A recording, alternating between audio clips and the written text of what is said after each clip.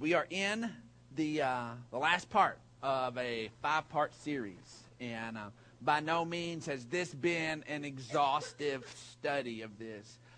Ultimately, I guess you could say that Genesis to Revelations is about ditching the baggage. It's that all of a sudden, in a moment, humanity in the Garden of Eden became saddled with the weight of sin and shame and death. And the whole rest of the story is about how God began to intervene and began to change the scope of humanity and bring us back to himself. And as we go, I don't care if you're a brand new believer, you're going to have some stuff in your life. As we are walking in and been walking with God for years, God's going to go and stuff that maybe was no big deal 2 years ago. All of a sudden God says, okay, now I'm tapping on your shoulder. Now it's time to deal with this. This is something that God is carrying us forward in our lives all the time. So if you've got your YouVersion notes opened up there, then let's get those cranking. And if you got your bulletin, we're just going to follow right along. And we've been chewing on this thought that as we journey through life with Christ and we allow the Spirit to grow us from the inside out, again, that's what we want. This isn't about us trying to figure out some stuff to hang on the outside of us to make us look a little prettier for God. This is about allowing His Spirit to do the work He wants done in us. And we allow the Spirit to grow us from the inside out, that we are going to have to let go of some stuff, some baggage that's weighing us down, this junk we just keep carrying through life. We've got to be willing to let some of that go. And this has been our pivot point scripture that where Jesus tells us in Matthew 11. It says, "Come to me, all you who are weary and burdened, and I will give you rest. Take my yoke upon you and learn from me." There's some learning process in this, folks. "For I am gentle and humble in heart, and you will find rest for your souls." I tell you what, we all appreciated that extra hour of rest. God wants to give us that kind of rest for our souls. "For my yoke," His yoke, "is easy, and His burden is light."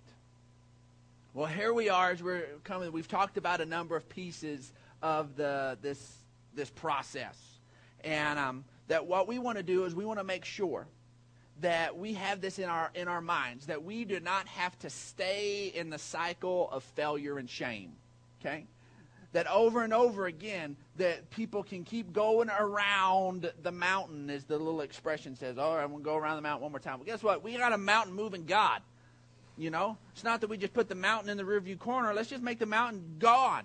You know, our God just, where it's not like there's this thing that we're leashed to it, and if we don't watch it, we'll go back to it. No, we got a mountain-moving God. Let's just get this junk out of our lives. Let's ditch this mess.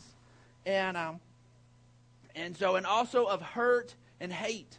There is that place where so many people feel like they can't really get ahead in life because they get hurt again, and then they get angry again, and then they're stuck back in that place again. We can break that mess off, and we don't have to live in that cycle. We can be free, and we can stay free, and that's the whole point of what we're going to be talking about today, is that thing of living in that.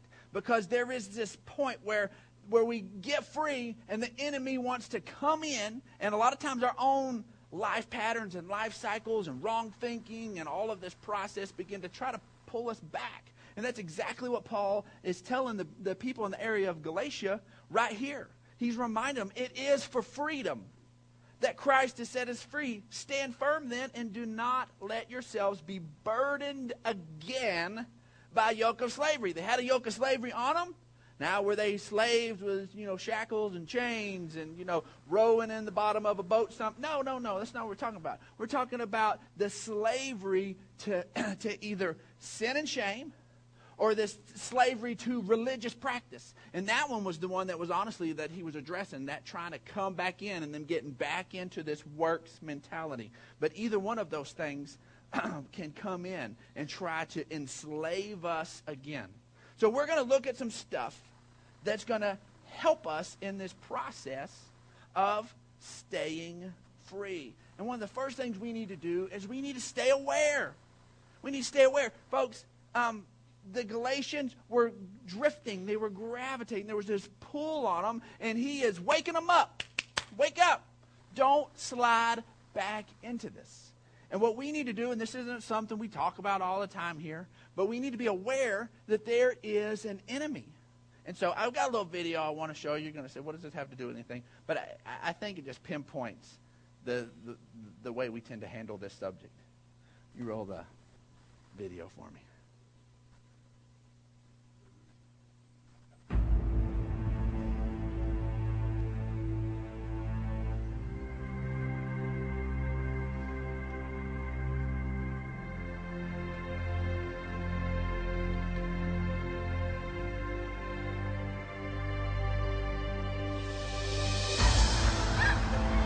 Like they're scared of something.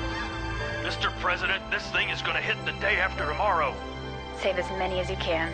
There's nothing more we can do. We need to evacuate now! I've lived here my whole life. I'm not leaving. The weather movie to end all weather movies. Heavy Dew.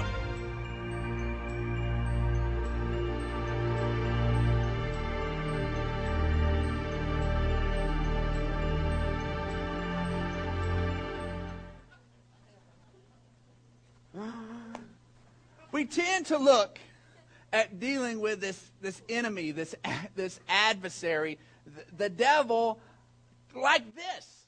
It's either people gravitate and they make too big a deal about something, or they think it's all a bunch of joke. We tend to deal with the one that way or other. It's either, it's just this way horrible deal and we just can't handle it, and it's really not that big a deal. He's a defeated foe, or it's, it's just comical that we would even address this. No, the truth lies somewhere in the middle. The truth lies in the fact that there is an enemy. And folks, we have to stay aware. Now, by no means are we getting to this place that we become so enemy conscious that we forget that we live already in victory, that he's already whooped. But we need to understand that what he wants to do is dupe us into this place where we're not living in that victory anymore. See, 2 Corinthians 2 says, in order that Satan might not outwit us, for we are not unaware of his schemes. There are schemes. He's got schemes. He's got plans. Guess what? The devil hates your guts. And he hates you even more that you know Christ and that you have slipped through his eternal clutches. He hates that. So now his plan is to just get you to live hell on earth.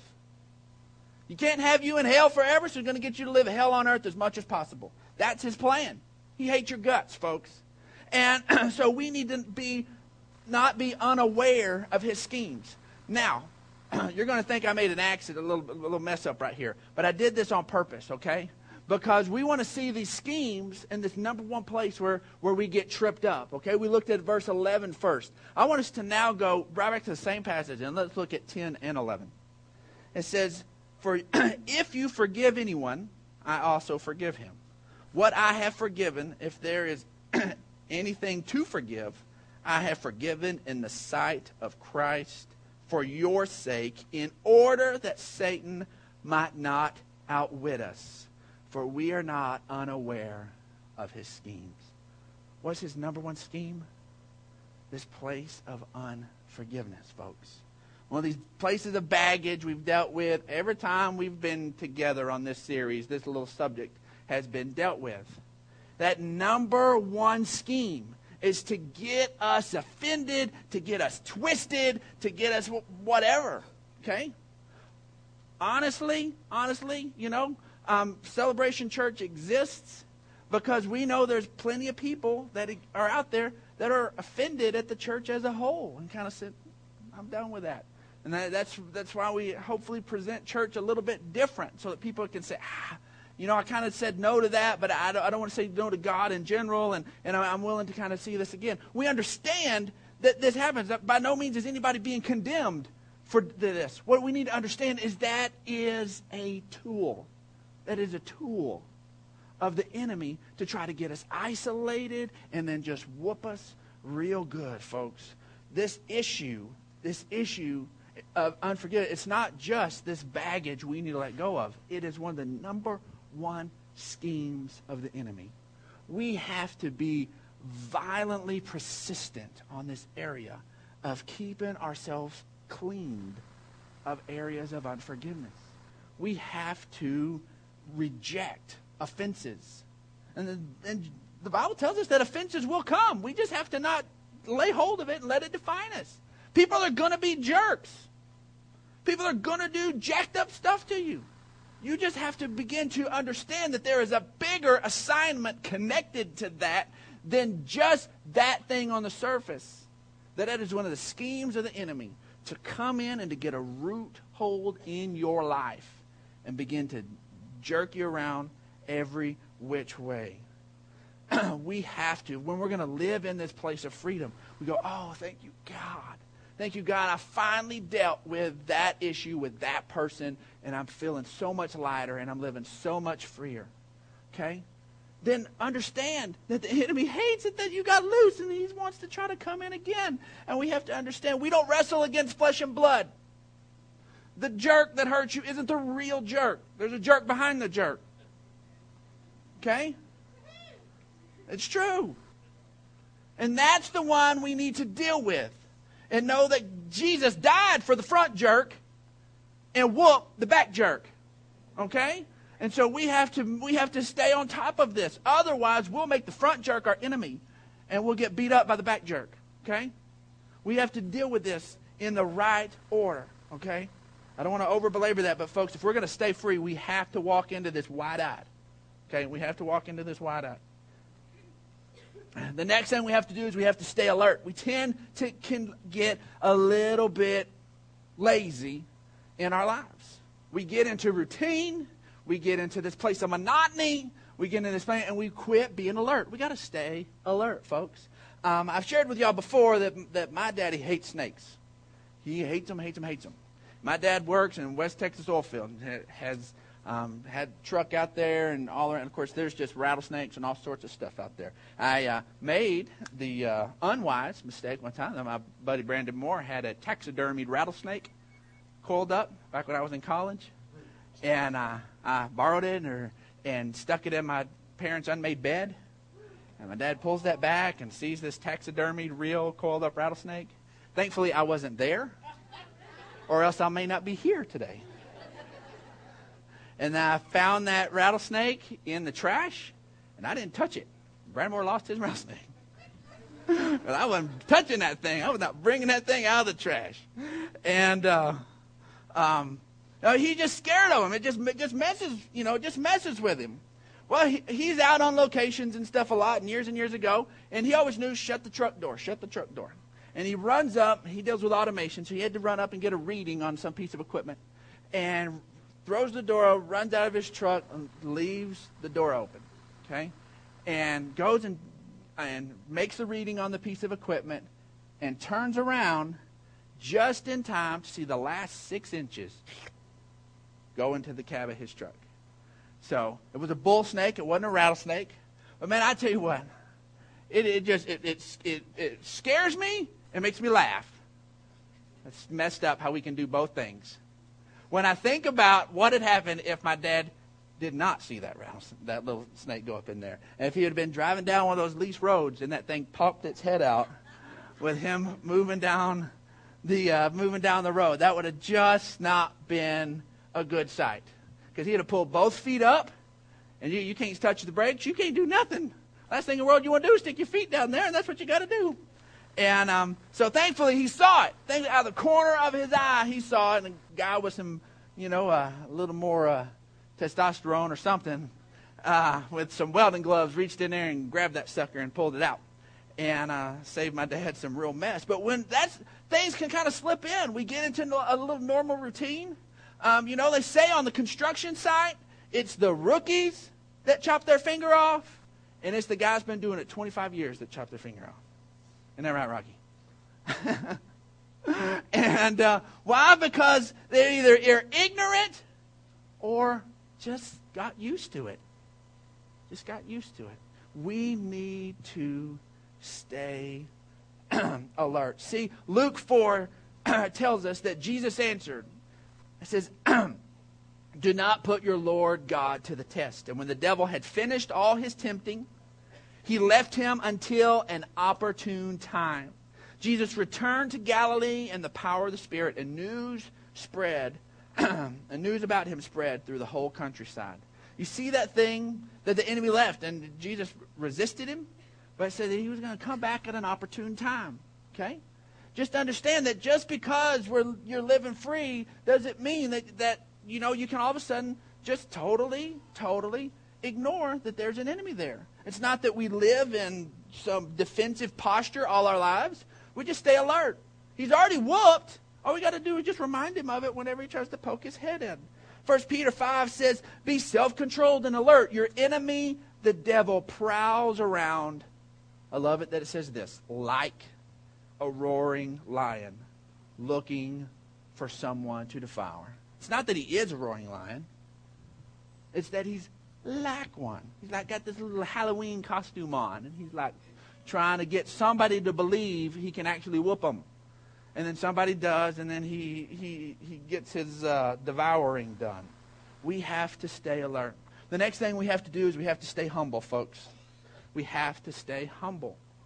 The victory that we have came from Jesus, and we have to stay reminded of that. And then when we begin to exercise the authority that we have in him, and we gain victory in our lives, and we move forward, we can't begin to take the credit for it or think, man, I got this Christianity thing done, I'm good, this is all whooped, all's cool, and begin to get self-absorbed. We have to do this thing of staying humble. And we'd had a wonderful men's lunch this past week. Thank you guys for being there. I'm sorry, guys, we got beat again. Women beat us again. We had 14 men there, and the women had 19 women. So women apparently like to eat and talk more than we do.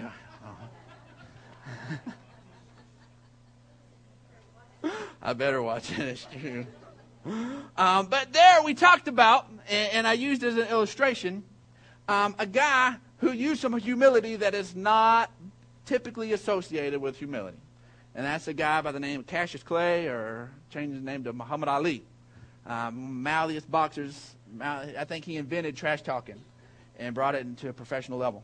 And not associated with humility. But whenever he had tried to gain the title for the second time after he spent some time in jail and lost his right to fight, and was coming up against George Foreman, Mr. Heavy Hand Foreman. 36 fights, most of them not going past the third round. George Foreman had just knocked out two guys that Ali had lost to at decision. George Foreman. Muhammad Ali was getting a title shot against him, and somehow was humble enough to understand, I can't go toe-to-toe with her. And he developed, or at least is credited with developing, the whole concept of rope-a-dope, where he lays on the ropes and allowed all that energy that George Foreman hit with so hard to be transferred through his body and absorbed by the ropes, and was able to wear him out, go the distance, get an 8th round punch, knocked him down. George Foreman didn't make the count, and surprisingly, through this place of humility, of understanding that he wasn't going to be able to take those punches. He had to come up with something else to be able to make it happen. Was allowed something that could take the punches and allow that energy to be transferred. Folks, when in life we have to stay on our Lord. We have to lean on him. We have to cast our cares on him. See, Micah, and it takes some humility to do that. Micah 6:8 says, he, the Lord, has showed you, O man, what is good, and what does the Lord require of you, but to act justly, to love mercy, and to walk humbly with your God. New Testament writer James reaffirms this, and I want to read it to you in the Message. It says, so throw all spoiled virtue. That's our kind of attempt at being all sweet and godly. Throw all spoiled virtue and cancerous evil in the garbage. In simple humility, let our gardener, God, landscape you with the word, making a salvation garden of your life. See, that's what we've talked about all the time. We're letting the Holy Spirit work in our lives. We're letting him bring up the subjects that need to be dealt with. We keep saying yes every time the Holy Spirit says, let's go here. And then we just love each other. And even if there's something about you is annoying me and the Holy Spirit ain't dealing with it, I just let it roll. Because I'm going to let the Holy Spirit lead. This is what it is, folks, and it takes this place of humility. Then we have to stay honest. We have to be honest. We get free from embracing and being honest with God, and we have to stay there. 1 John 1 says if we confess our sins, he's faithful and just. We covered that a couple of weeks ago, that it really is just, that he forgives us of our sins and purifies us from all unrighteousness. From unrighteousness, that's just anything that isn't right in God's eyes, he begins to remove it from our lives. If we claim that we've not sinned, if we say, no, I'm good, then we make him out to be a liar, and his word has no place in our lives. We're not embracing it. We have to stay honest. God, I still need you. I needed you on that dark moment, on that place where I said yes to you, and I still need you today. Lord, continue to work in my life. James 5 says, therefore confess your sins to each other and pray for each other so that you may be healed. Oh, wait a second. God wants to involve somebody else? What's up with this? God, why do you want to do that? Can't I just talk to you, God? Yeah, a lot of times you can. But sometimes you need him to manifest through somebody else, part of the body. And you just be honest with them. And man, I tell you, that is trust. You're trusting God, that you're going to be vulnerable with somebody he wants to minister to you through their lives. Then we also have to stay dependent on the Holy Spirit. Romans 8:9 says, you, however, are controlled not by the sinful nature, but by the Spirit, if the Spirit of God lives in you. You have embraced Jesus Christ as your Savior. The Spirit of God is alive in you. Let's stay dependent on that. Don't say, oh, thank you, God. Thank you for doing that. Now I've got it. No, we stay dependent. Why? Because 2 Corinthians says, now the Lord is Spirit, and where the Spirit of the Lord is, there is freedom.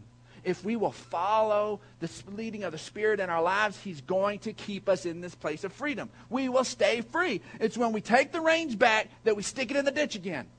Okay? We keep the reins and let the Spirit guide us. Then we stay where we're supposed to be. We go, oh, cool, I think I can do this. Boom, in the ditch again. Okay? We have to stay dependent on the Holy Spirit.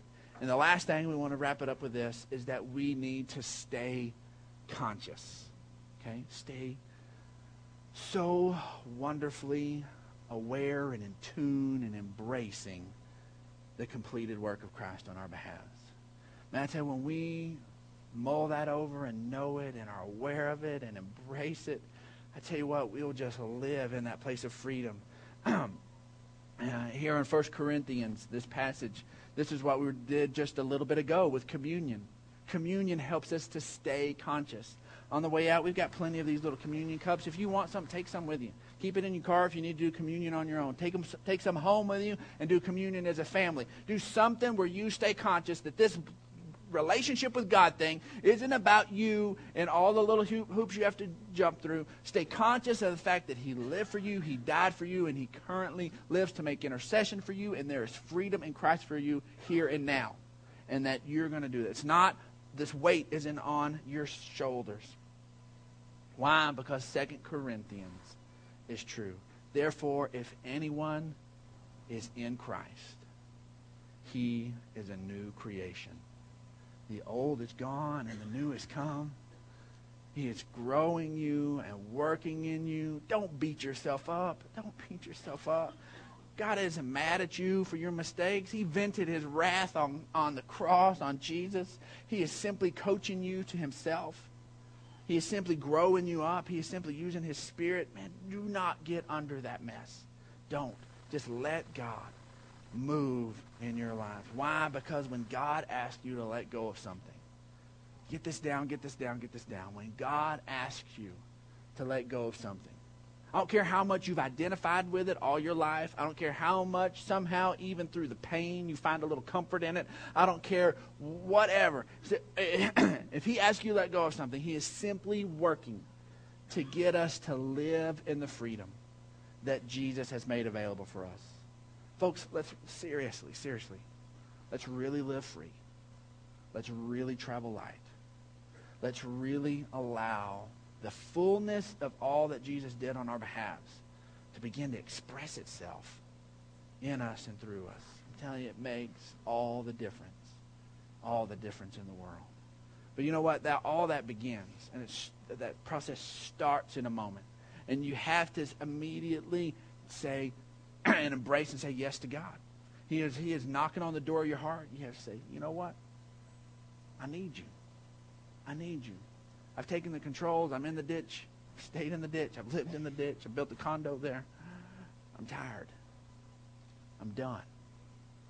I'm ready to have the life that you give. And you'll only get that. You only get that by embracing and saying, you know what? Jesus, you paid the price for me. I take the free gift of life from you, and I now allow the Holy Spirit to begin to work in me and transform me from the inside out. I'd appreciate it if everybody could just kind of bow your heads and create a quiet moment here. But if that's you and you're here to say, you know what, Brandon, I want that, I need that, I take it right now, then I want you to just raise your hand up and say, you know what, I'm taking God. I'm taking the gift of life that he gives me. All right, awesome.